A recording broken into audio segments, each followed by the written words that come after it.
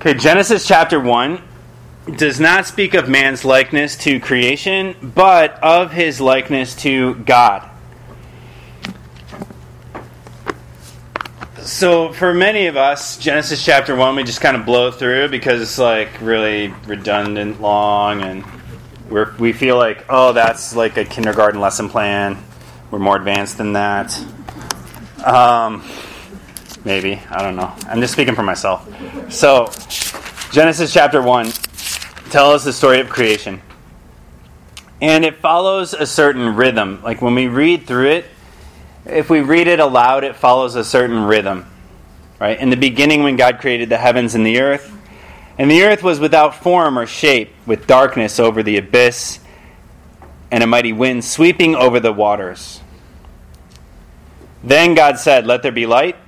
Boom, and there was light. God saw that the light was good, and then separated the light from the darkness. God called the light day, and the darkness he called night. Evening came, and morning followed the first day.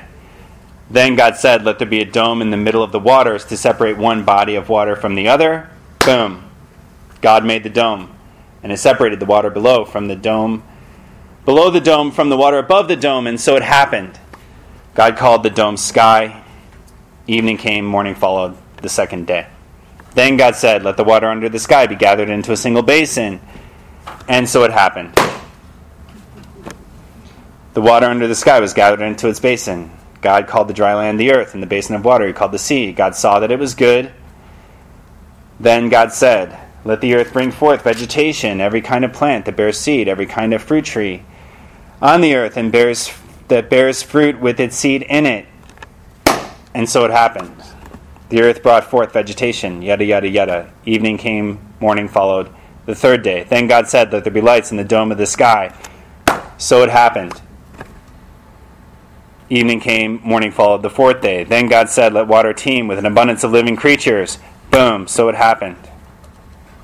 Evening came, morning followed the fifth day. Then God said, "Let the earth bring forth every kind of living creature, tame animals, crawling things, and every kind of wild animal." And so it happened. God made every kind of wild animal, every kind of tame animal, and every kind of thing that crawls on the ground. God saw that it was good. Then God said, "Let us make human beings in our image, after our likeness. Let them have dominion over the fish of the sea, the birds of the air, the tame animals, all the wild animals, and all the creatures that crawl on the ground." God created mankind in his image. In the image of God he created them. Male and female he created them. God blessed them, and God said to them, "Be fertile and multiply, fill the earth and subdue it. Have dominion over the fish of the sea, the birds of the air, and all the living things that crawl on the ground." God also said, "See, I give you every seed-bearing plant on all the earth, and every tree that has seed-bearing fruit on it to be your food.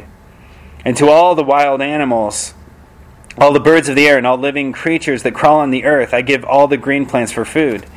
And so it happened. God looked at everything that he had made and found it very good. Evening came and morning followed the sixth day. So the rhythm of creation is God said, "Let there be something." Boom. So it happened. He saw that it was very good. Evening came and morning followed. But then when God creates man, it's this extended narrative. And so it kind of captures the attention of the listener. And when he makes man, it's the only time he mentions in his image. And it's the only time that he says, "And he saw that it was very good." And he sees that it's very good in the ordering of creation, so that everything is created for man. And so there's something definitively different that happens when God creates man in his image and likeness. And this point is sort of one of those points that we say, well, duh, of course.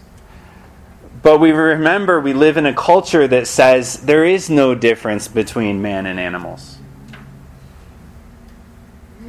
Every celebrity on the news is more concerned about the livelihood of animals than the livelihood of human beings. Oftentimes people justify their behavior by citing what animals do. Animals aren't monogamous, so human beings, it's not natural to be monogamous. Which is ridiculous, but the theological point is that we are different from the animals. We're not like the animals, we're like God. And so the whole point of Genesis chapter 1 is to point to the fact that man's likeness is to God, not to creation.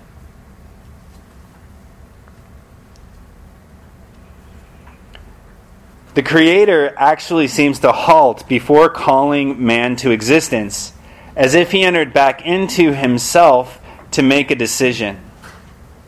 Let us make man in our image and our likeness. Right? It's sort of like this divine pause, like God's going through and making everything good, and then he sort of steps back into himself to reflect on the significance of what he's about to do. It's like an artist who's painting his masterpiece, and he sort of has everything going. It all looks good, right? Like, remember Bob Ross when he used to paint on TV? And he'd be like, we're going to make a little stream. And I'm like, he's just like drawing lines on the thing. And then all of a sudden, like, he does a couple things, and you're like, wow, that's an amazing picture. And so an artist who's painting his masterpiece, he's sort of got it all going, and he's about to make the final few brushstrokes that are going to make it amazing. He kind of steps back to reflect on and savor what he's about to do. And that's what God did when he created us in his image and his likeness. And so we're defined by our likeness to God. John Paul II says, the first account is concise, free from any trace of subjectivism. It doesn't talk about what it's like to be in God's image. It simply says, man is in God's image. Man is different from the rest of creation. Just an objective fact. It doesn't enter into the psychological or the subjective realm. It contains only the objective fact and defines the objective reality, both when it speaks about the creation of the human being, male and female, in the image of God, and when it adds a little later the words of the first blessing. Be fruitful and multiply and fill the earth and subdue it. God saw that it was very good.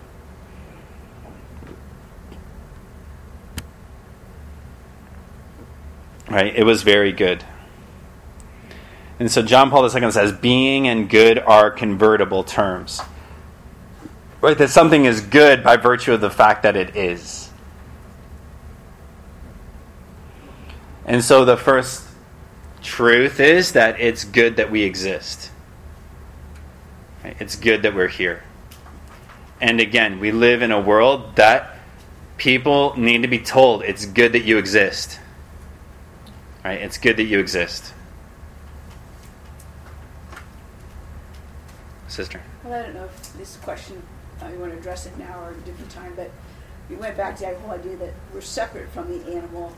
And, of course, we teach in elementary schools, and so what happens to Fifi when he dies, my dog, and what happens to my kitty, and why, animals can think, they can choose. He chooses. Can you address just, I don't know, briefly? I mean, I always teach that, animals are given a soul for this life, and they have instinct to respond to their world. Yeah. But they're not, they don't have an immortal soul. They don't have the infused natures that God gave them. I don't know, just any other thoughts you could... One of the things that I would respond to, so the question is about, as we're explaining that human beings are different from animals, how do you explain to a small child that his animal is an animal, not a person? Like, what happens to my dog when he dies? Things like that. And how do we compete with All Dogs Go to Heaven? Those kind of movies. But one of the things that...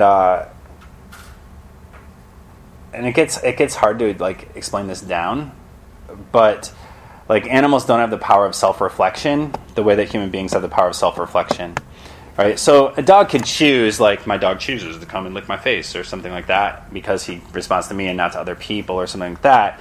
But when your dog's getting a little heavy and it's hard for them to climb the stairs, they don't go on a diet. If you put their food out, they're going to eat the food that's there. They're not going to say, "Oh man, I need to slim down," and cut down on the kibbles and bits. so they don't have the power of self-reflection. Like, they don't actually make those kind of choices. Another thing would be, and this like enters into the realm of like suffering. So like an animal can't imagine what their life would be like in another circumstance.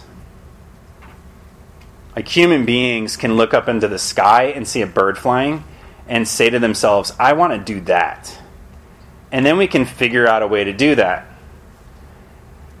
which isn't part of our nature to fly, but we can figure out, how do I build a machine that will help me to do what a bird does? Whereas a dog doesn't sort of say, I want to walk on two legs. This is my goal of my life. Even though you could train a dog sometimes to walk on two legs. But it's not in their nature to try to do something outside of themselves. It's like the ability to transcend. And transcend means like I can go outside of myself and reflect on my own life. And think about what my life would be like in other circumstances. Because if a dog could do that, he would notice that Jimmy, the neighbor, is a lot nicer than his master, Billy, and he would want to go live with Jimmy instead of Billy. But dogs typically don't do that. I don't know. Maybe there's a case, but I've never really heard of a dog doing that. And dogs have instincts, right, to be in attached relationships, which means that a dog by its very nature is a pack animal. Like, it survives better in relationship with other dogs than it does on its own. But like, that's a quality that they have by instinct because it helps them to survive. You know, cats, not so much. Like, there's not like a pack of cats. And yeah, thank God. Right? That's why like a cat can be an aloof pet. Right? Like, I have this cat, but the cat doesn't really care that I'm here. They just go through their own life doing their thing. I mean, stereotypically. So, like, those would be some of the differences. Just talking about the difference between an animal and a human being. When it comes to whether or not that animal goes to heaven, I think it's safe to say that God does with that animal whatever is in God's plan for the animal. You know, like some people say, like, if your eternal happiness is dependent on your dog, then your dog will be in heaven with you. It would be correct to say there could be animals in heaven, but they're going to be animals that will be. I'm picturing like the animals before the world was created. When these animals were tamed, they didn't bite, they didn't scratch, they didn't spit on you. Is that? It could be, yes. And so when we get into like eschatology and what things are going to be like in the eschaton, or like at the end of time, at the resurrection of the body, right? All creation is renewed at the resurrection of the body. And so we could assume that as all creation is renewed at the resurrection of the body, there will be trees in the resurrection too. Like, there will be matter. And so there may be like the whole hierarchy of being resurrected. And so there may be dogs in the resurrection of the body. But they wouldn't be like that dog necessarily, right? Because we don't believe that dog has an immortal soul, and they're just like sitting around waiting until they have, paws to lick again. So I think that would be a safe way of talking about it. So, because it gets really confusing, and people are attached to their animals, and that's good. But I think that like that's also an opportunity to reflect on the fact that like their interest and their attachment in the animal, even though the animal doesn't really understand them completely, is an opportunity to reflect on our Lord and on God's attachment to human beings, and His love for human beings, and just to like reiterate that, as much as you want your dog to be in heaven with you, like that's what Jesus wants for your life. Like, He wants you to be in heaven with Him. And kind of like try to turn that into an opportunity to talk about their relationship with our Lord and our Lord's relationship with them, and how precious that they are to our Lord. So it's just an opportunity to sort of flip it and talk about their relationship with God. Because they don't, fundamentally, if they think that the animal is the same as them, then they're kind of falling into that distortion of I'm more like creation than I'm like God.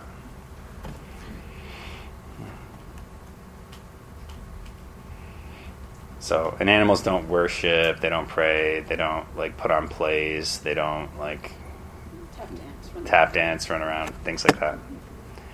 But they are there for them.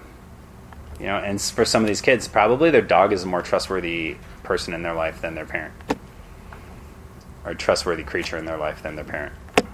Sometimes that can be the case. And so pointing them back to who our Lord is always important, right? To try to like heal that. Okay. All right. So Genesis chapter 2. One can say that this depth is above all subjective in nature and thus in some way psychological.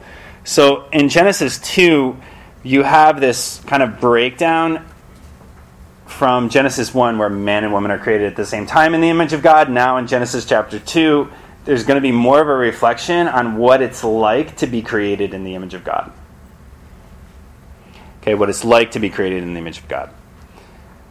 So we say God created us male and female in his image and likeness. In Genesis chapter 2, we say, okay, what does that actually mean?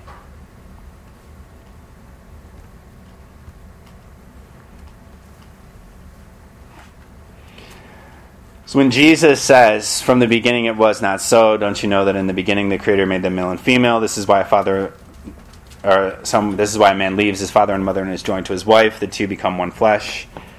The first account moves to the second. All right, and these are words from Jesus that describe the unity and indissolubility of marriage. So Christ links to the beginning, but he leads to the boundary. Okay, this is John Paul II's image, or John Paul II's language. Okay, it starts in the beginning, that period of. I should just leave this timeline on the board all the time. Creation, original sin, cross, redemption, heaven. So Christ is talking about the beginning, but it's moving towards what he calls the boundary experience. So original sin he calls the boundary experience. It's like this shift from when everything was good to this distortion. Okay, so the cross is also going to be a boundary experience that moves from living in distortion to living in clarity, living in grace.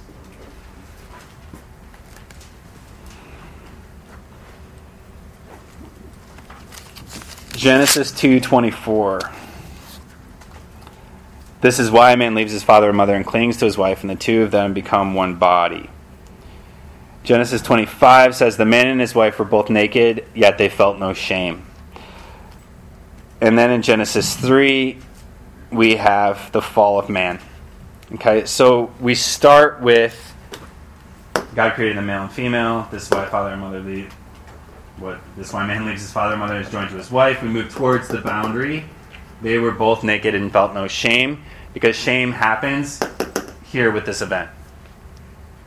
Okay, and then we move into that period of historical sinfulness with original sin. So we see here the distinction between original innocence and the state of man's sinfulness, or the state of integral nature and fallen nature. Okay, so in Genesis chapter 2, we're moving this difference between when we're integrated, when we're fallen. Everything's good, then it's distorted. Christ's words in Matthew's gospel also point to the redemption of the body. It also points to that period of history after the cross. Christ's response points us back beyond the boundary running in Genesis between the state of original innocence and the state of sinfulness. His words allow us to find an essential continuity in man and a link between these two different states or dimensions of the human being. Right, his words allow us to find an essential continuity and a link between these two different states or dimensions of the human being. And when he talks about having a continuity, like there is a continuity that runs through salvation history. And it's an important continuity that we know that everything was good. Then something happened in our life. We were affected by the sin of others. We were affected by our own sin. We have this distortion. Jesus enters into that in order to redeem it. There's a continuity. It's the whole story. Okay, like I was talking before, it's the whole story. Because a lot of people, a lot of Christians, they sort of tell their story as if it started here. And we lose sight of the continuity. Sometimes when we have wounds in our life, we sort of say, yeah, this thing happened, but I'm just going to pretend like it didn't happen, and I'm just going to tell my life story like here. And when that happens and we lose sight of the continuity of our lives, that disintegration always comes back to haunt us. You know, like even on the psychological level, it comes back to haunt us. You know, when... Like, I remember growing up in my household, because I had this thing that happened, my mom died. Right, so I had this life before my mom died. My mom died, I had this life here. So I remember growing up in my household and like not feeling like I fit into my own family. Just sort of sitting at the table, and I would reflect on, I wonder if there's some kind of feeling that exists between my stepmom and her natural children that I don't experience between her and me. And I also had this kind of just lack of attachment and lack of joy in general. So at a certain point, like Christmas, I remember my stepmom commenting to me about Christmas. She was like, we could have a brand new Ferrari in the driveway, and you would just be like, okay.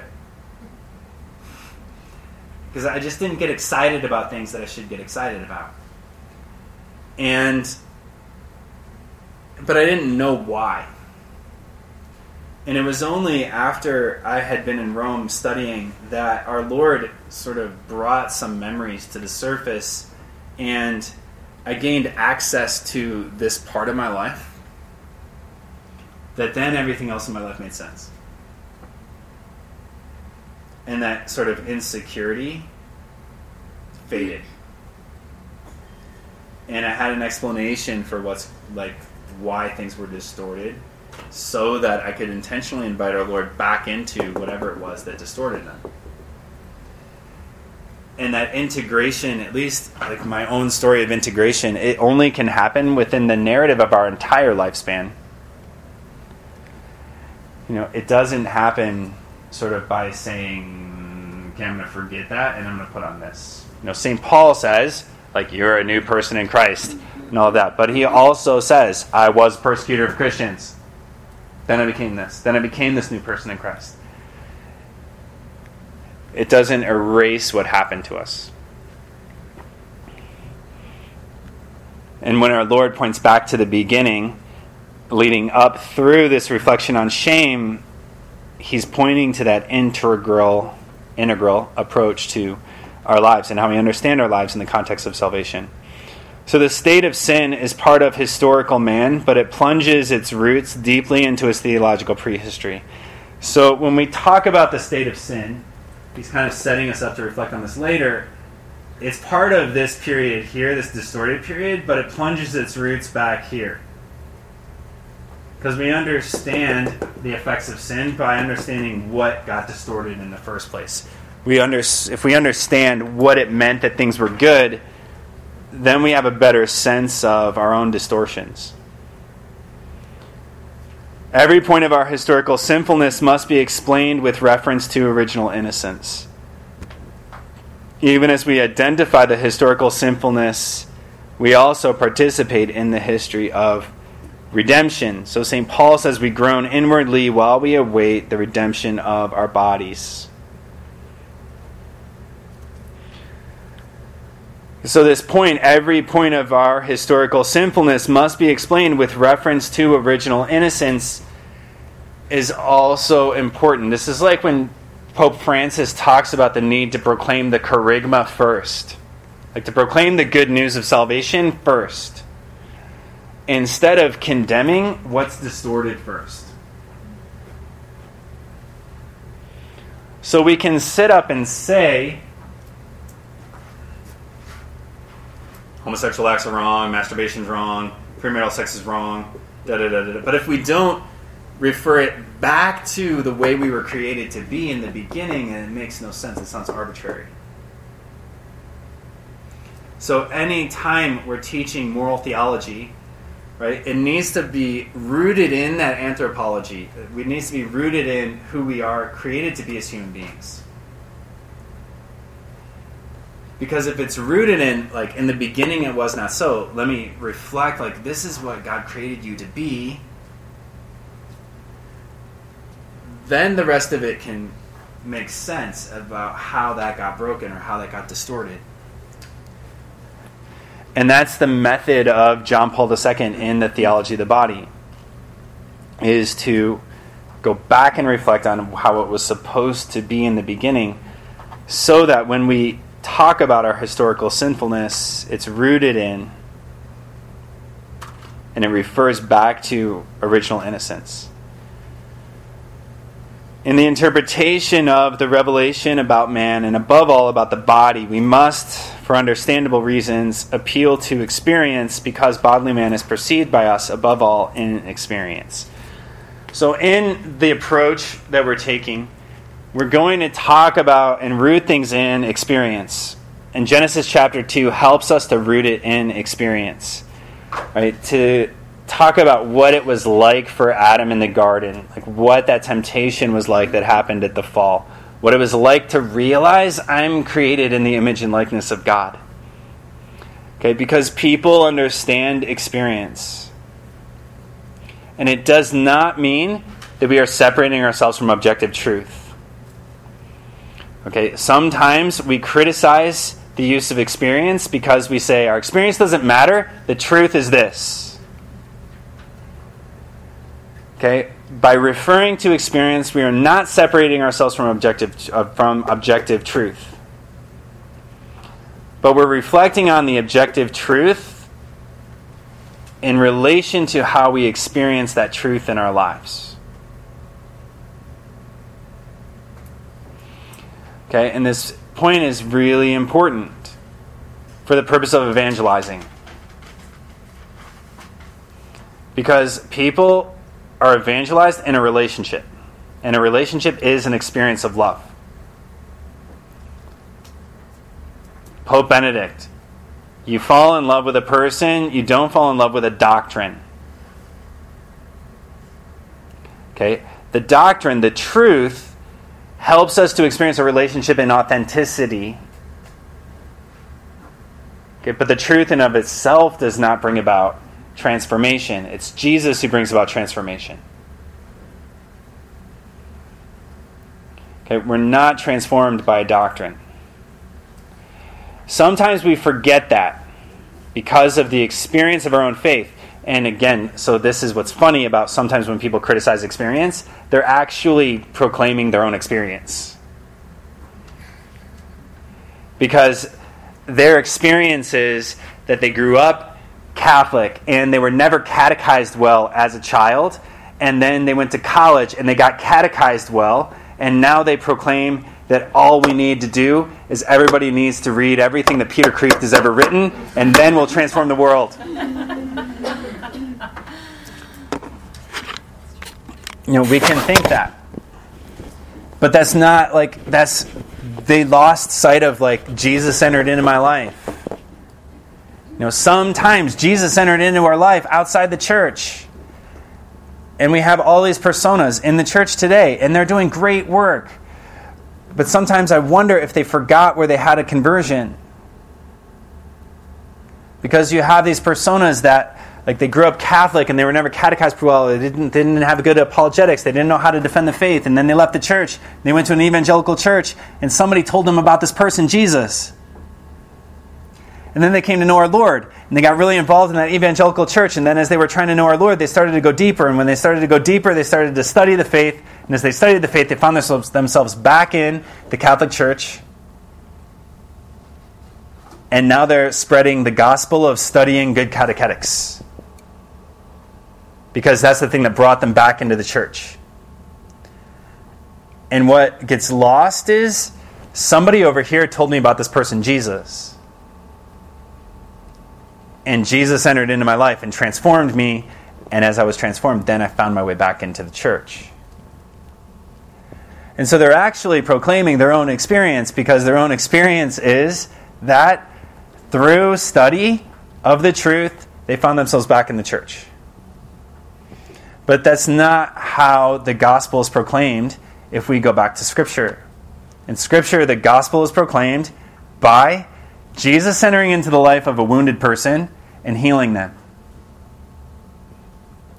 The gospel is proclaimed by mercy. And this is when people have a conversion. And then they have this conversion, and then they can go deeper. But it's the experience of love when I don't expect to be loved that changes my heart. And when I have that experience that changes my heart, then I want to start to follow this person, and I start to learn from them.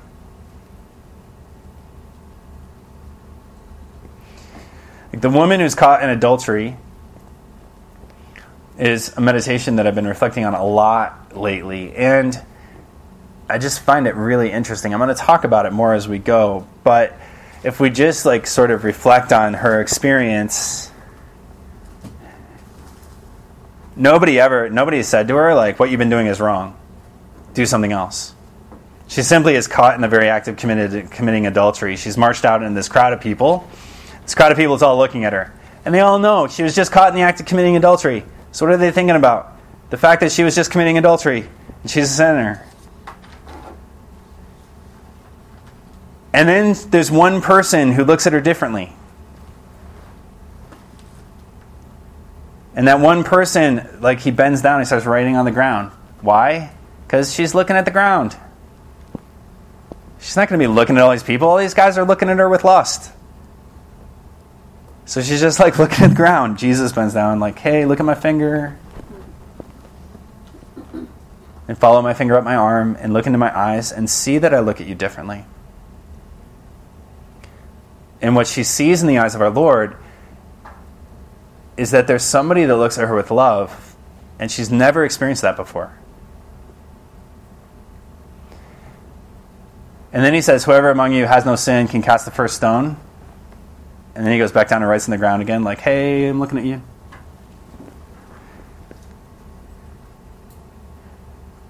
And I think it's interesting, perhaps they all remembered, oh yeah, I just heard Jesus say, whoever looks at a woman with lust has already committed adultery in his heart.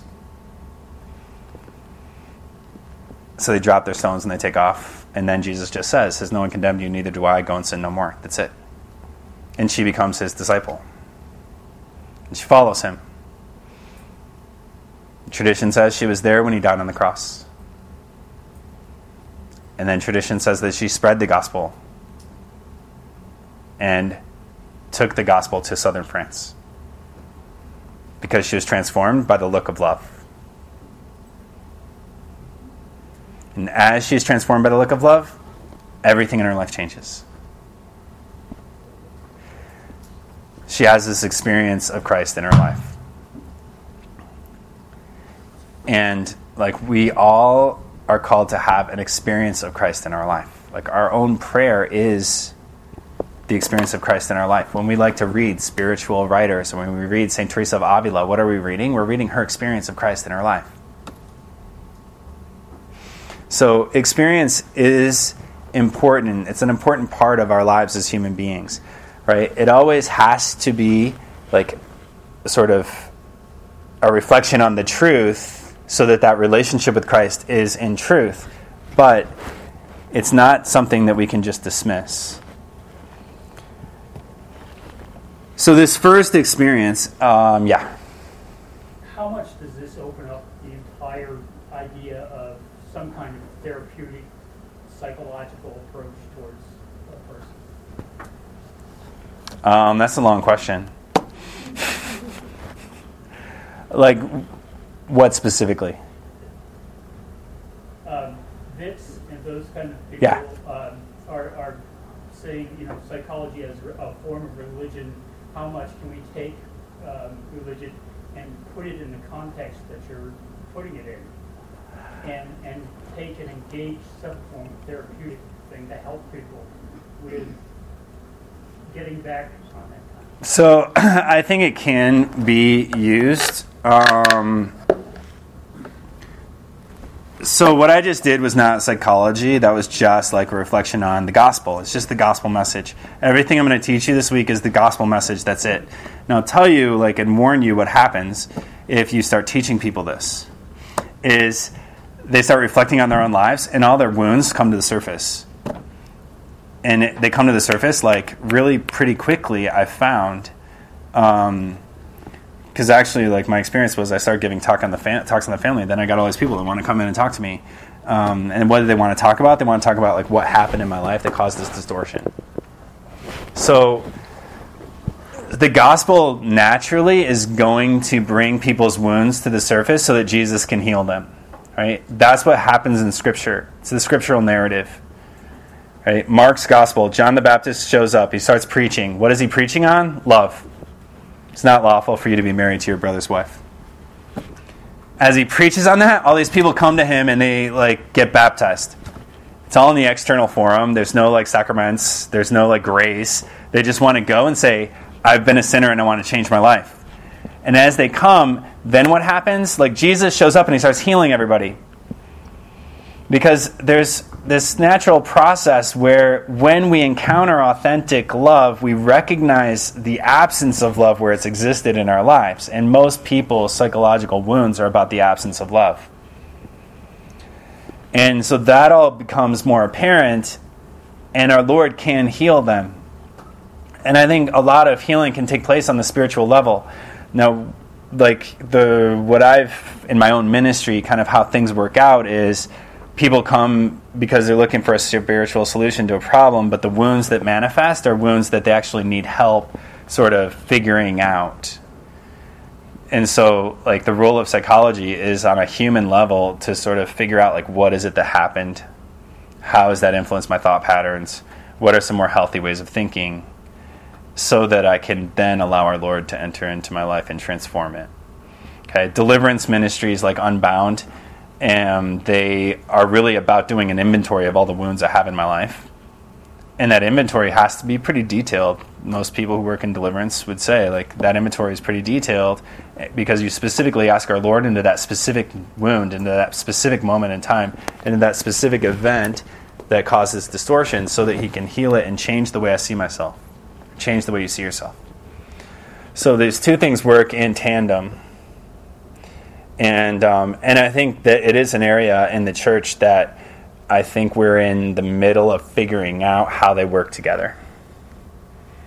Okay, we're in the middle of figuring out how they work together. Because there's a lot of criticism that spirituality turned into psychology. And we stopped proclaiming Christ and we started just proclaiming you just have these wounds. You need to work on your dad issues, which people do, but they need to let our Lord supply what was missing. But there's also a temptation for psychologists, especially Catholic psychologists, to start to want to be religious.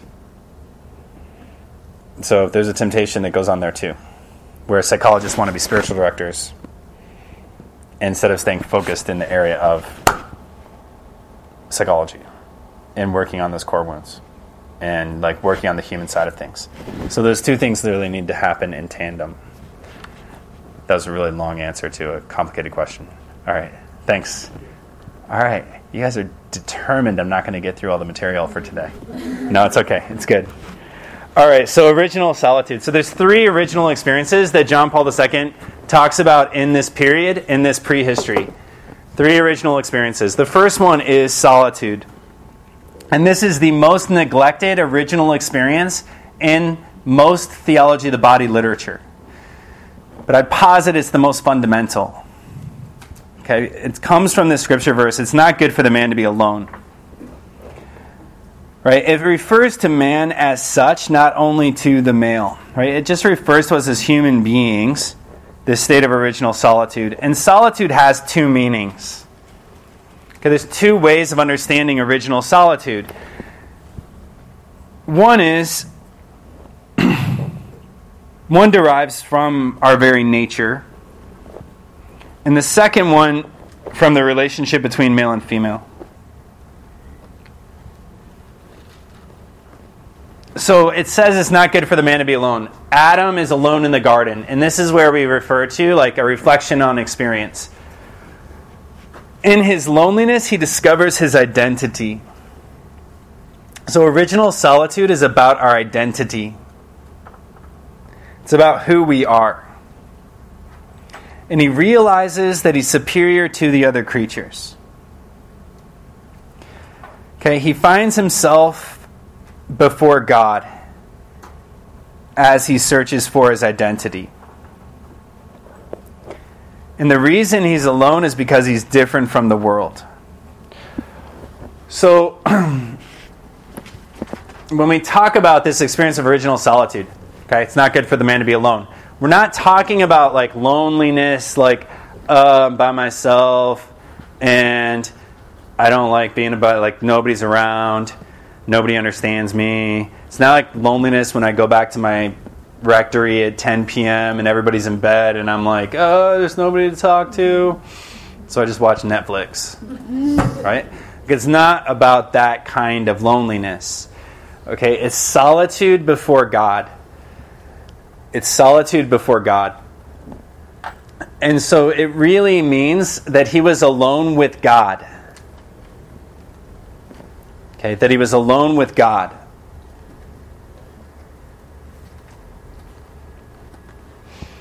And there's a difference between being lonely, like in our normal everyday experience, and being alone with God. Right? People who suffer from addictions, usually it's because they're incapable of being alone with God. And so we turn to something to try to fill ourselves up with, like fill up this void I feel in my life. Okay, but in the original experience, that emotion that we call loneliness was always interpreted as an openness to God. Because what does loneliness feels like? Loneliness feels like, there's this void in my life. I feel empty inside. Nobody understands me. Nobody loves me. I'm the only person that's like this. I don't know how to talk about sports, so I don't have any friends. Things like that. It's this, it feels like an emptiness. Okay, it feels like an emptiness. Now, in the original state, that emptiness would simply be interpreted as an openness to something greater than myself. Right? An openness to God. So Adam's in the garden. God creates Adam in the garden. And he's walking around the garden because he can walk around. And he's looking around him and he realizes, like, okay, like I'm material, like there's this air here. And he sees like this thing on the ground and he can pick it up and look at it. And he's like, well, this thing's material too. It's a little harder than I am, but it can't move around. It doesn't seem to be alive. It's a rock. I'm not like the rock. I'm like God. Because he's trying to figure out what he's like. He's trying to like identify with something. And so then he keeps moving around the garden. He sees this other thing. And he notices every day it gets a little bigger. It's like this thing grows and I can kind of grow. It kind of moves, but it doesn't really have the ability to walk around like I can. It seems to be alive. But it's not like me. So I'm not like the tree. I'm like God. Right? He's learning who he is in his experience of nature. Okay? And this is what kids do when they're born, and they're born into the world. They identify. They try to figure out who they are. Right? When they say no, what they're doing is they're learning who they are. They're like learning their own limits and their own boundaries. They're learning that they're separate from other people. That's what no does. No is a word. It's an amazing word that allows us to realize I am a person with my own space. And I'm not this person, this other person. No, I'm me and I'm not other people. Right? It's an elementary truth, but it's a truth that many people struggle with. Because we grew up with wounds, and some of our wounds are we weren't allowed to say no when we were a kid. Okay, there's this great book called Boundaries by Townsend and Cloud. It's a psychology book. It's Christian psychologists. They're awesome. And it's all about like how to say no in order to take control of your life. And it just talks about how like when a child grows up and they're not allowed to say no, they start to lose their identity, and they don't know how to establish boundaries. Because if you can't say no to anybody, then you might not say no to a stranger. You might not say no when you should say no. So this experience of original solitude is Adam learning to say no, like, I'm not the rock, I'm not the tree. And then he sees other creatures moving around, and he says, I'm not like them either. Okay? And when we get to original unity, I'll reflect on that a little bit more. Okay, so it's time to take another break. And so, 10 minutes.